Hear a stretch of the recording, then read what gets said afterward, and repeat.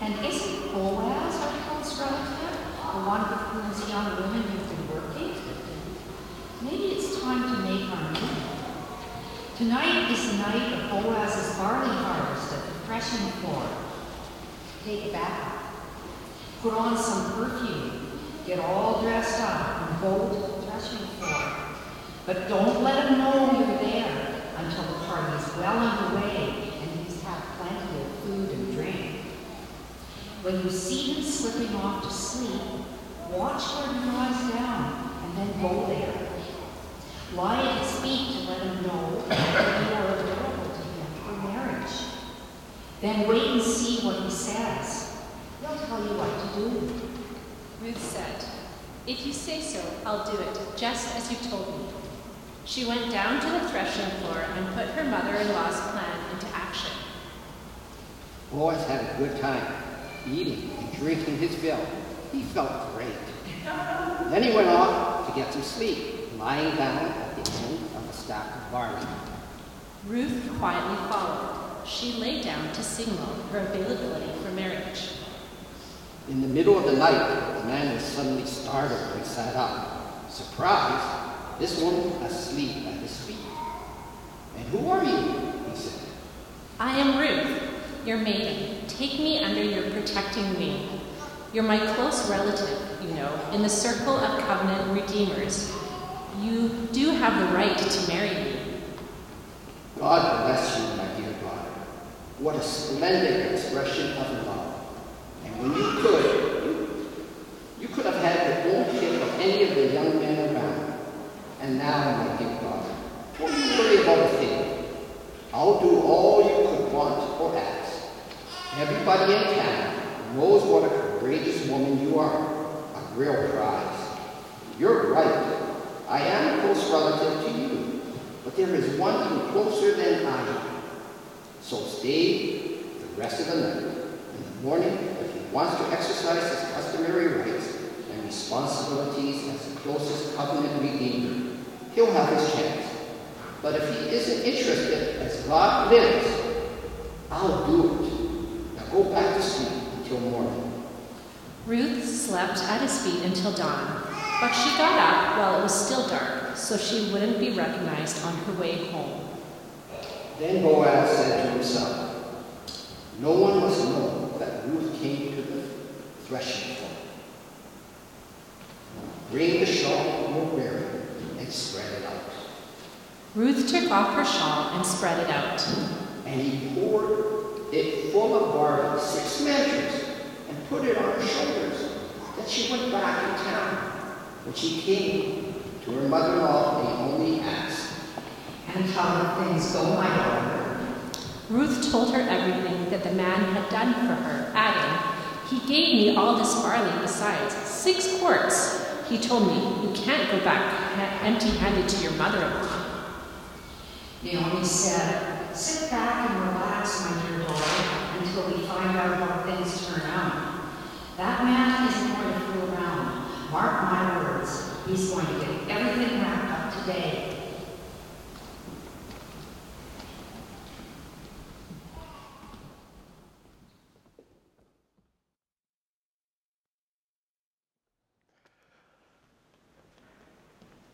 Would you join me in prayer?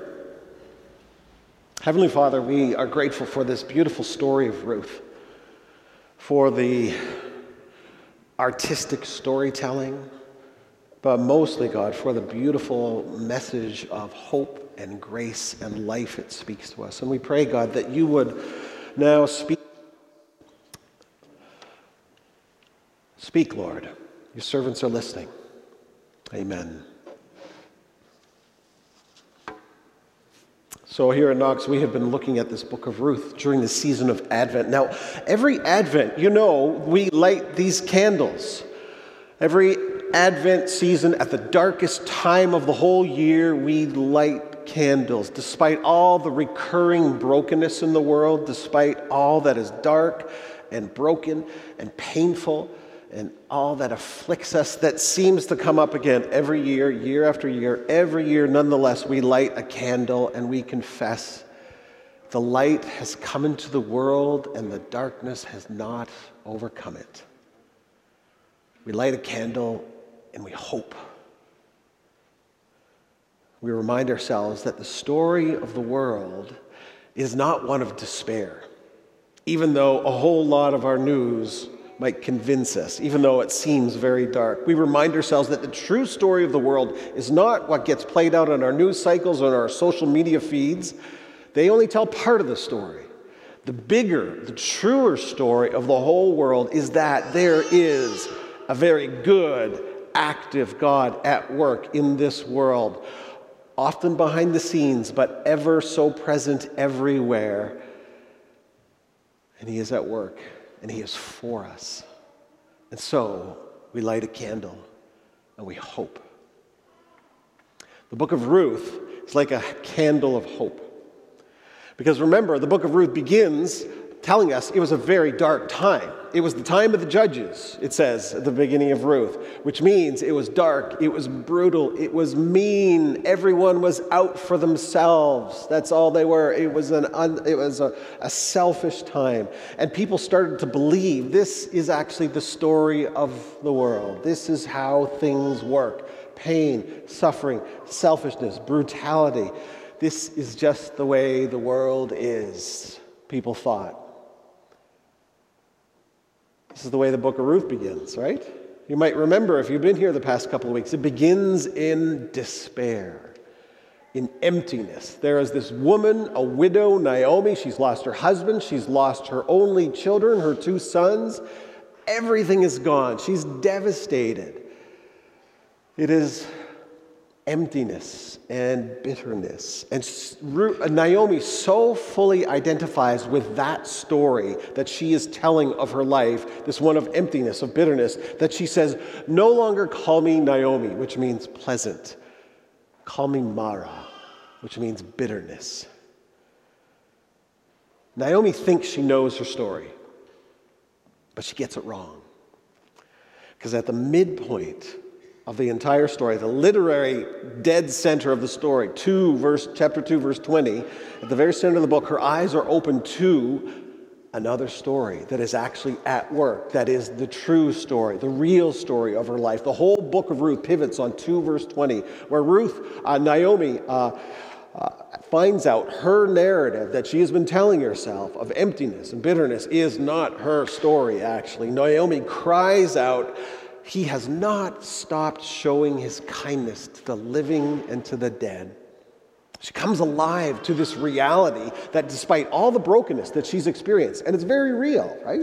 She no longer has a husband. She no longer has 2 sons. Despite the pain, the suffering, the affliction, all of a sudden she sees there is another force of good at work in the world, and hope begins to flicker in her life. She realizes she's part of another story, a story where a good God is at work, faithfully at work, and so she hopes again. Now, how often doesn't that happen to us? You know, you think you know what's going on in your life. You think you know the story that you're a part of, but you find out in a moment of beautiful, blinding clarity, you didn't understand it at all. You had no idea, and in that moment, you thought you were in one story, and all of a sudden you find out, oh my goodness, I am in a way better story. We think we know our story, but so often we get it wrong. And this is so important for us to hold, because the life we live leads out of the story that we hold to be true about our lives. And so if we are holding to a wrong, false narrative about who we are, about our lives are going to be misshapen. They're going to be distorted. Which makes me wonder, what is the story of your life that you're telling yourself? Right? What is the narrative you have of your life that you are constantly reminding yourself, saying, yep, this is it. This is my life. I know you don't have to live long to know life will smack you in the face often enough, right? And you will get disappointed, and you will suffer, and you will get hurt in ways you never saw coming.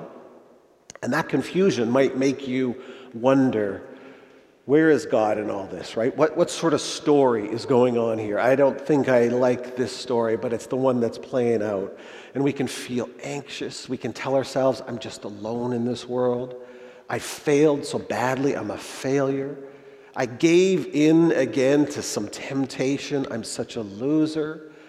Maybe you think the story of your life is one of failure, of inadequacy, of just never measuring up, not being enough. Maybe it's a story of hurt because you have been hurt again and again. Maybe you feel like Naomi, you're living into a story where all you see is emptiness, or maybe bitterness, where you struggle to see any force of good at work that might turn this story around. All of us choose some story to live by. And again, if the stories we tell of ourselves are wrong stories, we are going to live distorted lives, and those stories are going to strangle hope in us. But in 2 verse 20, the center of the story, Naomi's eyes get opened up, and she finds out the narrative that she's been telling about herself of emptiness and bitterness, it is not her story. And so she hopes again. And people who hope are dangerous people, hey? People who hope are dangerous people. There is a scene in the Hunger Games. I don't know if you remember it. Hunger Games is this dystopian drama that's told out where it's interesting. There's not a shred of religion in the whole thing, and there are oppressed peoples. And the one president who oversees this wicked system says to his game master, "A little hope is effective, but a lot of hope is dangerous." Because hopeful people are dangerous.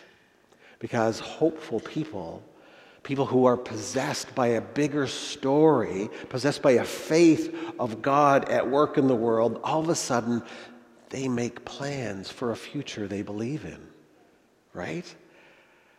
We see in chapter 3 what men and women who believe in a good future in God, who have hope, when they see their part of that good story, we see what they start doing. And what they start doing is they start plotting and planning and scheming to do good. In the first part of the chapter, you can see Naomi almost sort of going like this. Oh, and she's plotting and planning. That's the power of hope. It helps us dream again. Hope helps us think up ways to do good. Hope helps us pursue in faith ventures of holy purpose. It's hope based in the confidence in a sovereign God, and it gives us this impulse, right, to live with this intention and purpose to do good. This chapter has 3 clear sections in it. Chapter 3, the first section is on Naomi and all the plans she makes, and then on Ruth and all the plans and purposes and actions she takes, not only in response to Naomi, but something of that she does herself. And then Boaz, his plans and purposes, and then ends with Naomi filled with confidence in the power of goodness of God. So it begins with Naomi hatching this plan. She's looking to the future. She's been emboldened, right, by this future, this new story that she's a part of. And she starts risking because she's a dangerous, hope-filled person. She's no longer a victim. People who hope aren't victims any longer. And as long as the story of Naomi was that she was telling herself was the wrong story, she could only say, "The Almighty has dealt bitterly with me." She was hopeless. She had no plans. But now that she recognizes, no, there's another story going on, her hope comes alive, and the overflow is this holy intention and purposefulness. And interesting, she's no longer looking at herself. Before, she's just so focused on her emptiness, but now she's focused on Ruth. And the first thing she says is, "We need a home for you, Ruth, and we're going to make a plan to get you settled, to get you protected." Her concern is entirely on Ruth, and that she might have a place of care and security, and she makes a plan. I think this is instructive for us as a church. We need to help each other hope in God, to keep our hope in God. Because you know what? Hopeful churches are always planning and scheming and strategizing about the good they can do wherever God has planted them. Churches that feel no hope, you know what they do? They develop sort of this maintenance mentality. And they just go through the motions year in, year out. But when a church knows that that the kindness of God is the narrative story going on, when we know God's plans are not to harm, but to give us a good future, hope comes alive.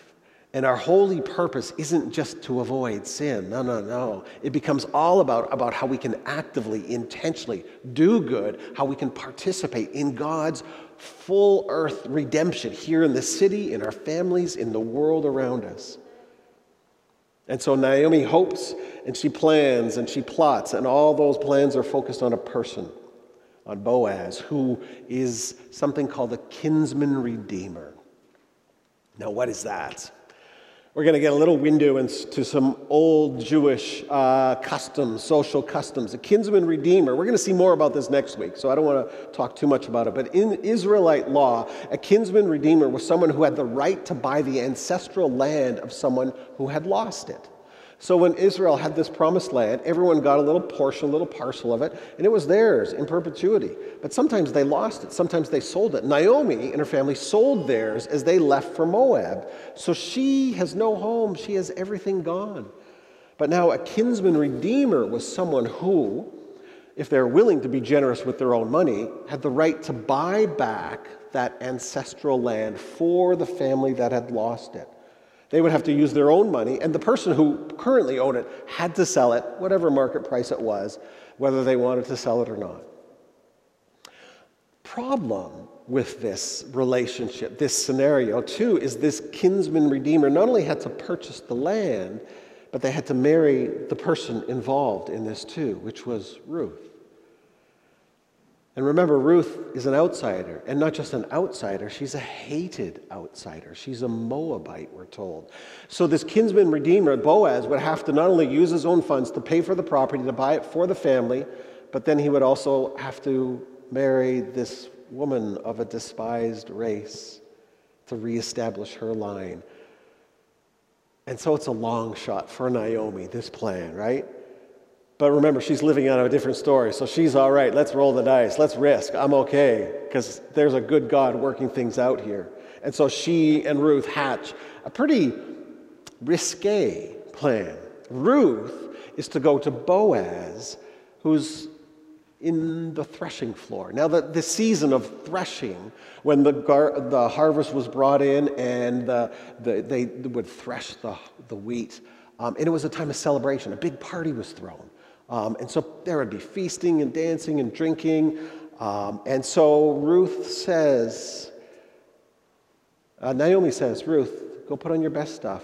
Little spritz of perfume, make yourself smell good, go to the threshing floor. And after Boaz, he's had his couple of beers, had a full belly of food, and he's sleepy, and he drifts off to sleep.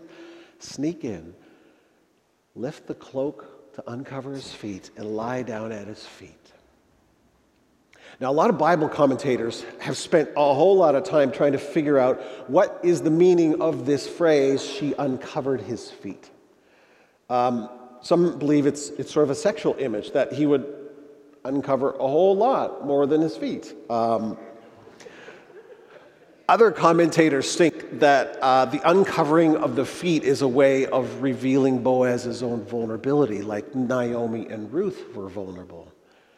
My favorite interpretation is that it was just a really wise plan to make him wake up with cold feet and find Ruth there.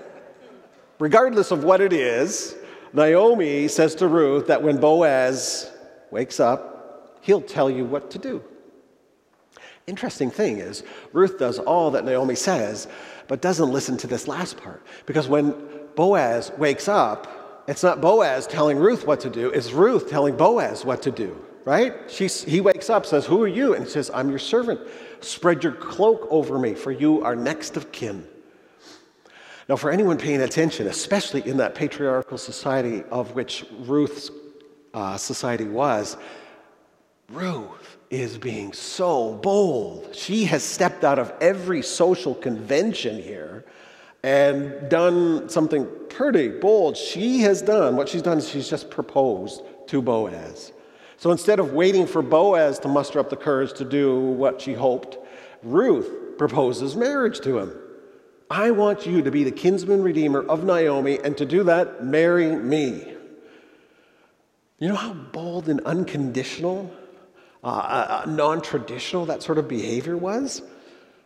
Which I love. Can we stop perpetuating any myth that the Bible and the Christian faith, traffics in all sorts of sexism?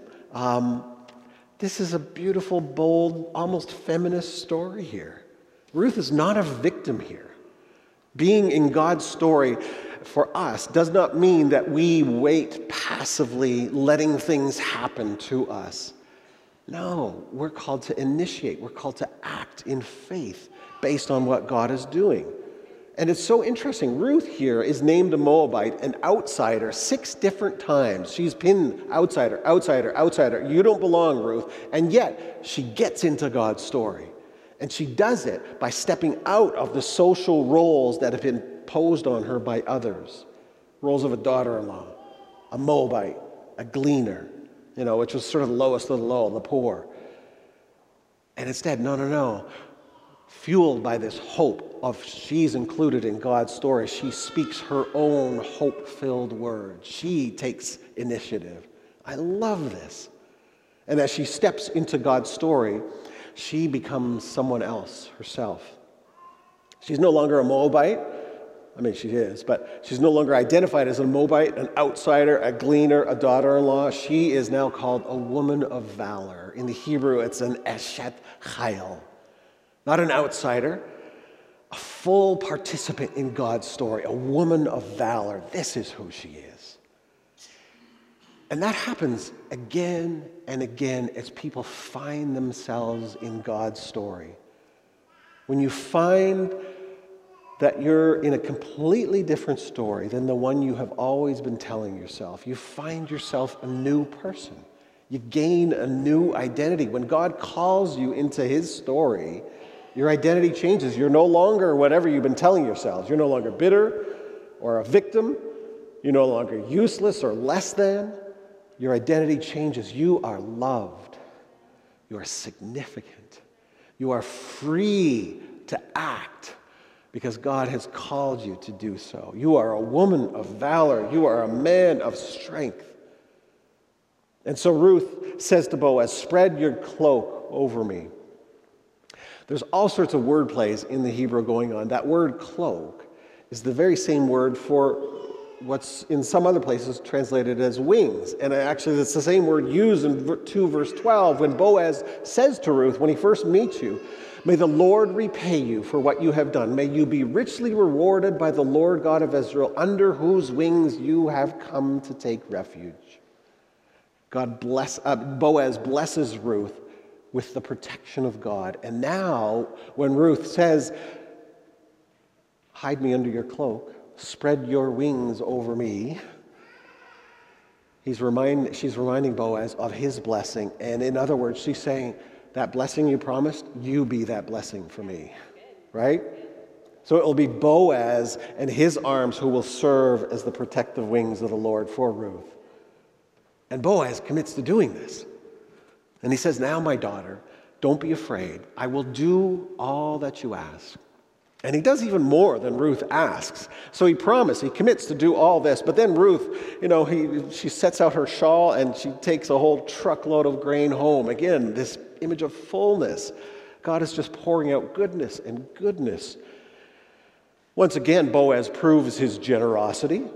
He's not here just, a good man. He's not just a good kinsman redeemer fulfilling the law of the land. Boaz in the story, he's almost a stand-in for God, and he's foreshadowing of what God is doing through Jesus Christ. How later on in this same story, the great-great-great-grandson of Ruth will live out that same kindness and selflessness that we see in Boaz. That Jesus will likely give up out of his generosity and sacrificially offer himself for the sake of others. But of course, this book is not called the book of Boaz. This is the book of Ruth. Boaz is acting in a plan initiated by the selfless love of Ruth. Boaz acts in faith in response to the courageous, sacrificial love of Ruth, which somehow melts Boaz's heart, changes him, and wins him over so that now he's using his social power and privilege to bless Ruth and Naomi. And now, because Ruth, Boaz, and Naomi are somehow spliced into the family tree of the Messiah, into the line of the family of David, and therefore into the line of Jesus, you see, Ruth has not just brought Naomi's name back from bitterness to fullness, but now she has, as a part of her family, this name above all names. She is part of this way bigger story of God, all through these beautiful, bold, courageous, selfless acts of love of Ruth. Because all of them recognized a truer story for their lives. They are each living out this story of God's kindness.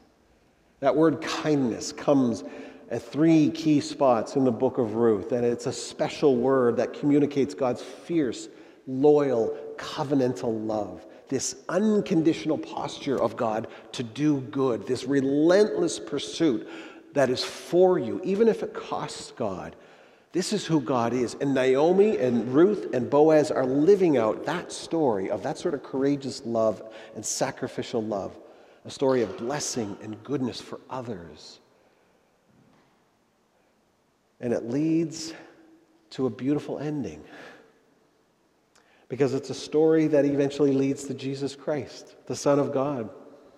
And that story continues from beyond Jesus Christ, because for 2,000 years, Jesus has been taking the unlikeliest little stories and weaving them into his own story, just like he did with Ruth and Naomi and Boaz. And he'll do it for you too. He will take your story, and I don't know what story you're telling about yourself, but he'll say, there's actually a better story for you. Let me tell it to you. We are not here by accident. You are made and loved by a God who cares about you more than you could ever imagine. And your story and my story, it gets all messed up and fouled up because that's just the way our world is, right? Sin is the problem, the core problem, and this turning away from God who loves us. And yet that God who relentlessly loves us, one day that God came among us in the person of Jesus. Jesus lived among us, he loved us, he said things no one said, he did things no one ever did, and he died on a cross. And when he died, it looked like every other death, right? That this was the end of his story. But it turns out that dying on the cross, when he was doing that, he was doing it for you and for me. And because he was Jesus, the Son of God, he couldn't stay dead. And on the third day, he was resurrected to new life. And ever since then, filled with this glorious new life, Jesus has been coming alongside people like you and me saying, let me tell you another story about your life that you are included in. Friends, your story can be different. Your story can be part of that story, a story of holy purpose where people are loved, where your life is full of significance. I don't know what story you've been telling yourself. I'm pretty sure you think that you know the story you're in. But I wonder, could you be wrong? Right? Could you be in the wrong story you're telling yourself? Could it be you aren't understanding it at all? You can be part of God's story. The story of the sometimes hidden but always present grace of God that redeems and changes and renews us and brings us under his protective wings. That's the story you were meant to be a part of. It can come to you today, and hope can be yours today. Let's pray.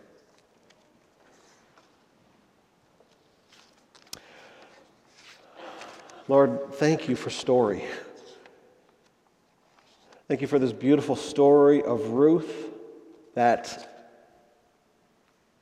gives us this beautiful hint that we were made for something far more. God, I pray that you would make that invitation so plain, so clear to all of us. Whether we have heard this story 1,000,000 times before but never fully grasped it for ourselves, or maybe whether we've heard it for the first time or whether it's come home to us for the first time. Holy Spirit, I pray that you would weave all of our lives into this big, beautiful story you are telling. It's such a story of hope and joy and goodness. May we be storytellers in this world too. May we go out and tell this beautiful story to others, letting them know there is another story for this world. We need not despair. We need not be afraid, because there is a good God at work among us. Thank you that you are here. Make us a church that is bold as we live out the hope that you speak to us. We pray this in the name of Jesus Christ, our Lord, our Savior. Amen.